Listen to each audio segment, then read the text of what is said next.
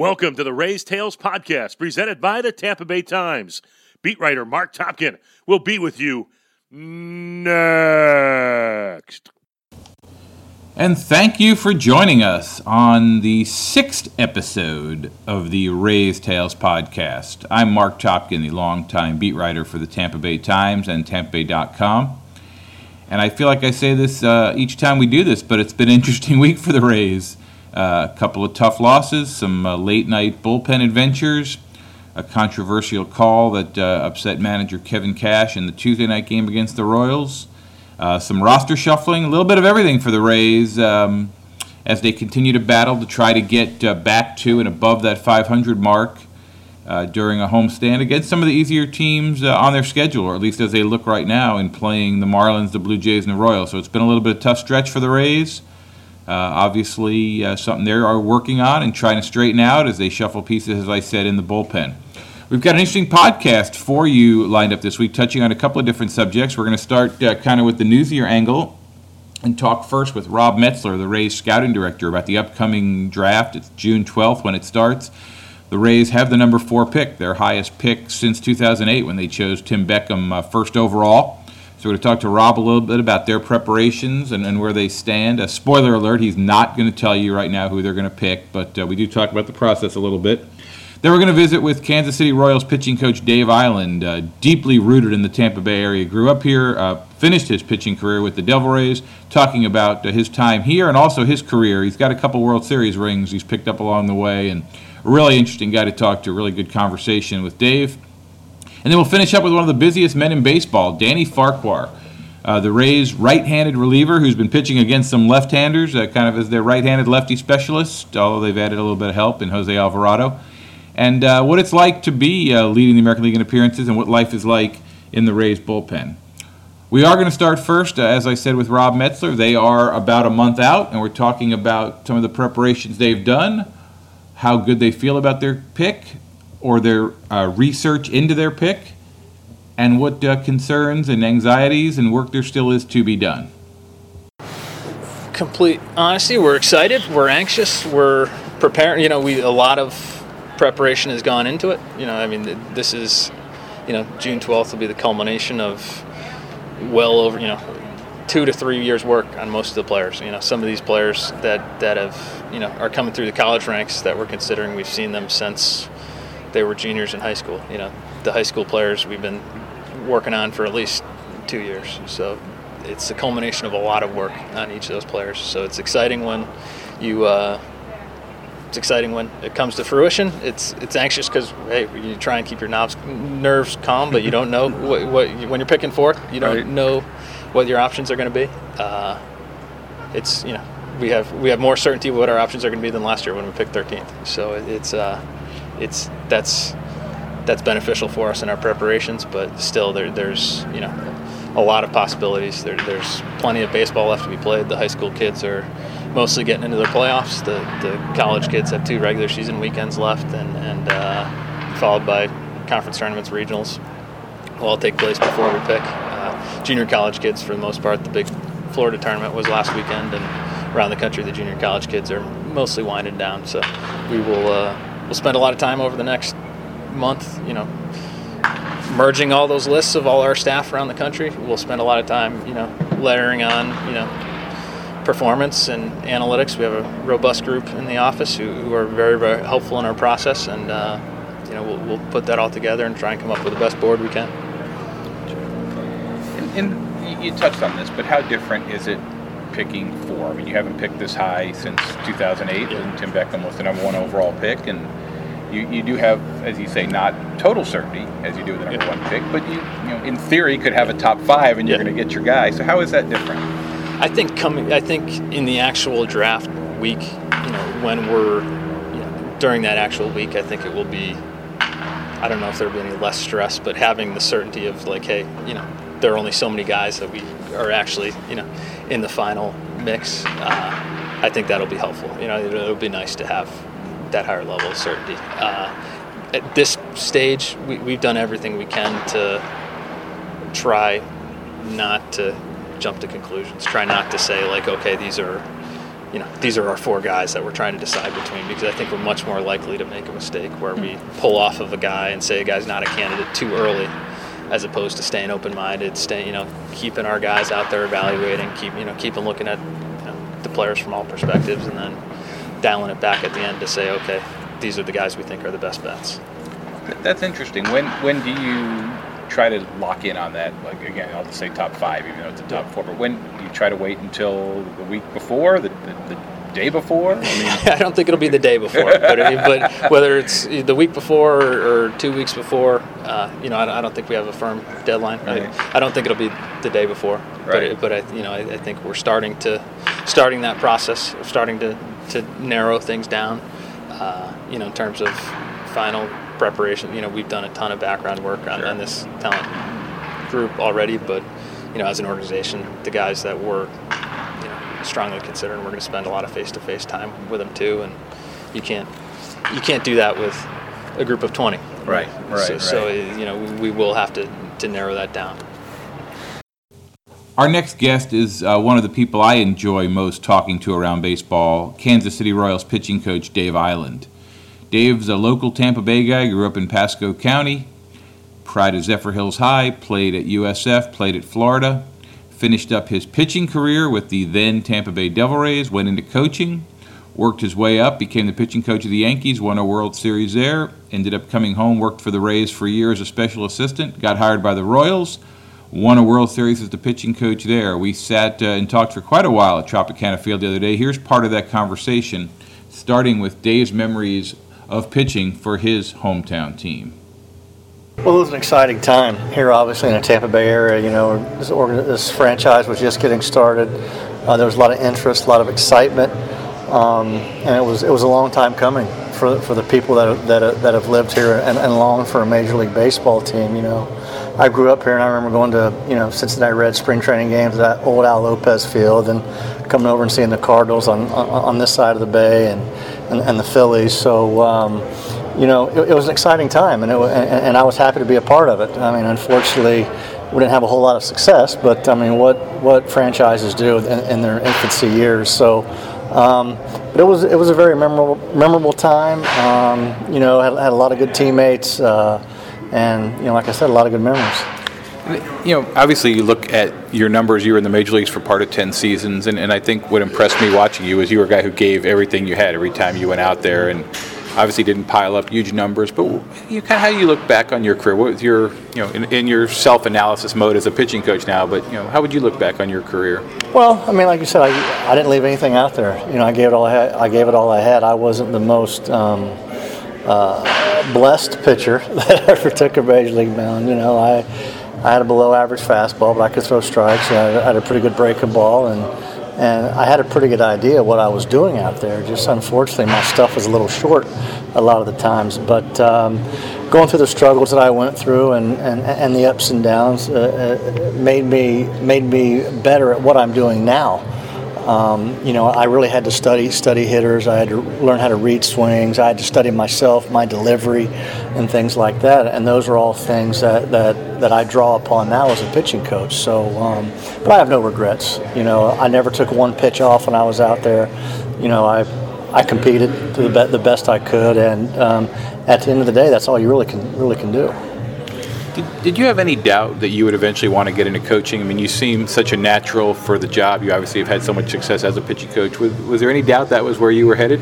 Well, when you're playing, you really don't think about what lies ahead. You're worried about what can I do today to survive, number one, and to be the best you can be. And as my career, and when you're a young player, you think, this is going to last forever. When it's over, I'll figure it out. But I really don't think that much about it. But towards the latter part of my career, I started thinking about it, and this is what I know. This is the game I know. I've been playing it since as far back as I can remember, and my whole life. So this is what I know. And like I said, I always had to study the game, so I knew the game, or thought I did. But nobody ever has it mastered or totally figured out. But as it got, the years piled up as a player, I knew I wanted to stay in the game, and as I got older, I found myself breaking down my own teammates, pitchers and hitters and opposing players. So I knew I wanted to stay in it, but exactly what I wanted to do, I wasn't sure. But the lure to stay on the field is ultimately what drew me to where I am now.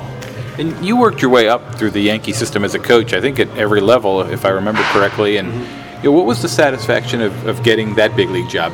Maybe not quite as much as making it as a player, but there had to be a reward there for all the hard work you put in coaching through the minor leagues.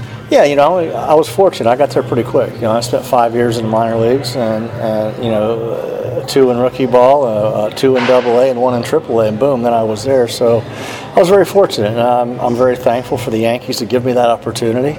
But I think just being true to yourself.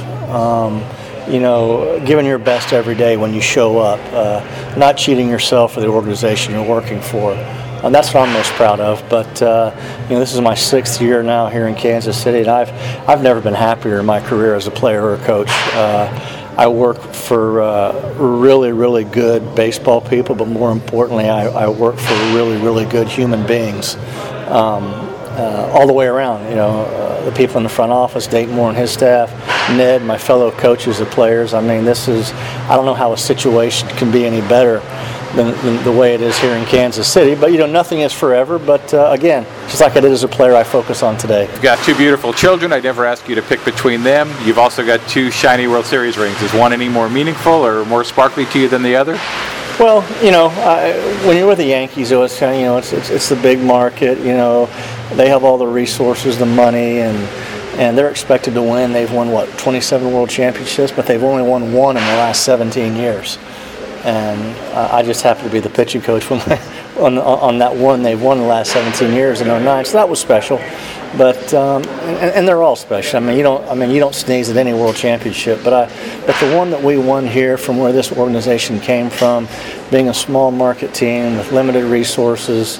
I got here my first year in 2012. We lost 91 or 92 games. We steadily got better and better and better. And then not only did we win a World Championship in 15, we went to the World Series in 14. But I don't want to slight either one of those 2 rings. But I'd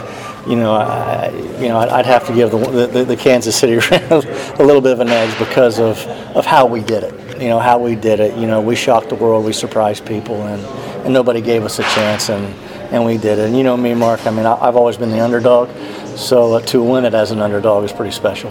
Now that makes a lot of sense. And just the last thing on your coaching career, Dave, what motivates you on a daily basis? You've worked with so many pitchers. You've worked with pitchers that are great pitchers. You've worked with pitchers that didn't necessarily have all the talent and got a lot out of them. What's the challenge on a daily basis? You've done this for a long time now.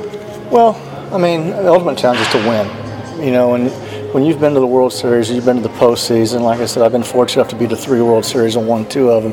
And once you get a taste of that, it's like a shark that tastes blood. You just want more and more and more. But I still love to compete. I love the games. But besides all that, it's working with each individual pitcher on a daily basis, trying to help them get better, helping them make adjustments, and then watching them go out into the games and put into play what we've worked on, and seeing the gratification on their face, and that's gratification for me. Like you said earlier, I have 2 daughters. I wasn't blessed with a son, but I got at any point I've either got 12 or 13 pitchers on my staff, and then I look at them as all my sons. So just watch them compete and succeed, and being there with them when they do it, I think is what drives me every day, along with the passion and desire to win. And you spent 1 year with the Rays here as kind of a special assistant. And what did that teach you or help you learn from maybe seeing it from a little different side? I know you did the special assignment work with Chris Archer specifically and some of their other guys, but did that help you too, get a little different view of things? Oh yeah, I was seeing the game from a totally different view. I wasn't seeing it from the dugout. I was seeing it from the stands or the box upstairs, and I got to firsthand experience of feel and experience the interactions of a front office, and it gave me a little bit different perspective up there. So I think anytime you can get out of your comfort zone and experience something in the industry you're in, is always going to help you. So that was a valuable year. I learned a lot working for Andrew, and then in the scouting area, scouting amateur players as well as professional players, and going down to the lower minor leagues and seeing guys and working with them. And so it made me better as a pitching coach in my second tour as a pitching coach. Cool. Well, thank you very much for your time. We're here with Dave Eiland, the longtime Tampa Bay area resident and current pitching coach for the Kansas City Royals.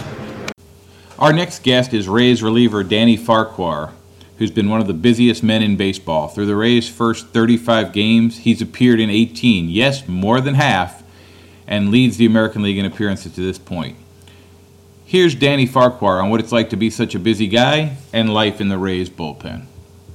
Yeah, I mean, as a reliever, you got to be prepared to be in the game, but I can almost take it to an extra level where when the phone rings, I can visualize our bullpen coach Stan saying, "Farquhar, get going," and it's almost a shock on the days that he doesn't say my name. So yeah, they've taken it to a new level and getting those extra appearances.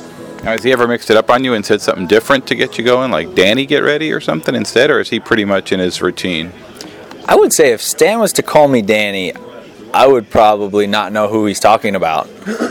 So he hasn't mixed it up on me. It would really throw me for a loop if he mixed it up. Yeah, Stan seems like a guy of pretty much regimented routine, huh? Yeah, very, very routine. You know, we have our handshakes and same goes on every day. He gives me the paperwork on the scouting reports, on the reports on how the minor league players are doing, and gives us trivia every day, and very routine. It's great because we know what we're getting. I guess maybe depending on to what degree you had a number of appearances, it could become an issue later in the season. But is it kind of a cool thing to be among the league leaders in appearances, at least at this point? Yeah, I mean, unless you're among the lead leaguers in like homers or walks, or one of the bad categories, if you're a league leader in anything, it's pretty cool. But as far as taking a toll, maybe down the road, maybe not. That'll be to be determined. But as far as right now, you're happy to work whenever they need you. Yeah, absolutely. I mean, it's early May, so everybody should be feeling pretty good.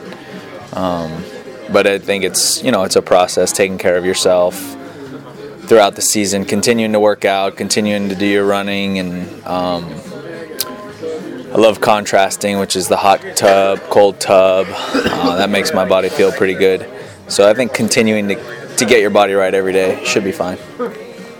And you asked me something earlier in the year, and I failed you because I wasn't able to get you an answer, but you asked me if you were the first right-handed lefty specialist in baseball history. What, have you started like wearing the glove in the other hand just for fun or anything, or have you adapted to this very unique role? No, we actually have a lefty now. We got to get him in those left situations. But, yeah, I don't know if yesterday was coincidence or not, but there was lefty. I don't know if they've gotten away from that role or not. We'll see. But I think I've adopted it a little bit. I actually don't care who's up at the plate, just execute my pitches. And most of the time, if I execute my pitches, the result should be good for me. Now, be honest, have you ever tried to throw left-handed just for fun? All the time. Messing around in the outfield, off-season, throwing the football. It's not very pretty. It's not Yu Darvish, or I've heard David Robertson can fire it left-handed.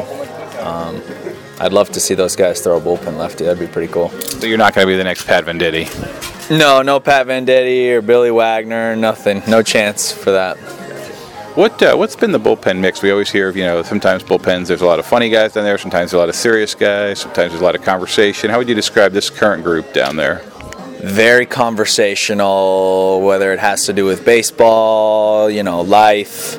We're always chit-chatting. Real positive group. I think the guy with the most service time down there is Erasmo. So we're missing that veteran Tommy in there. But it's a good group where we can have some good conversations. And how's your Spanish? Because you got a couple of the Hispanic pitchers down there. Yeah, my Spanish is phenomenal. I'm fluent in both languages, English and Spanish. And I'm like the mix. I'm like in the middle. Talk to the Latinos, and I also talk to the Americans. And Yeah, my Spanish is great. All right, so just the last question for you. You've had a couple of different rookies being the lowest guy on the totem pole in charge this year. Who's done the best job of bringing the food bag and has had the best treats in there? Austin Pruitt is by far the best. My favorite is when we were in Baltimore and Austin Pruitt was telling the Taiwanese player that we had for a little bit, how to do the bag and what to do and what to put in it. And it was funny that a guy with 22 days of service time was demanding how to do the bag and what to put in it. And I gave him a hard time about that, just because usually you don't have two rookies like that in one bullpen, and we just so happened to at the same time. How's Alvarado been since he's had it for the last few days? He's been good. Bag makes it out there. Weighted balls make it out there. And he's been great. Cool. So when we look up at the end of the year, how many appearances do you think you'll have, Danny? My guess for appearances is going to be 65. All right, I'm going to take the over. We'll compare the notes in September on that. And that's our podcast for this week. Thank you very much for listening. I'm Mark Topkin of the Tampa Bay Times and TampaBay.com. We'd like to thank our guest, Rob Metzler, the Rays scouting director, Dave Eiland, the Kansas City Royals pitching coach, and Danny Farquhar, the Rays right-handed lefty reliever. We'll try to do better next time. If you have any thoughts or suggestions, drop me an email at mtopkin@tampabay.com. Once again, thanks for your time, and thank you for joining us. It's done! It's done! It's done! Thanks for listening to the Tampa Bay Times Rays Tales podcast with beat writer Mark Topkin. He'll be back with more next week. Until then, check the Heater blog on TampaBay.com for Rays updates.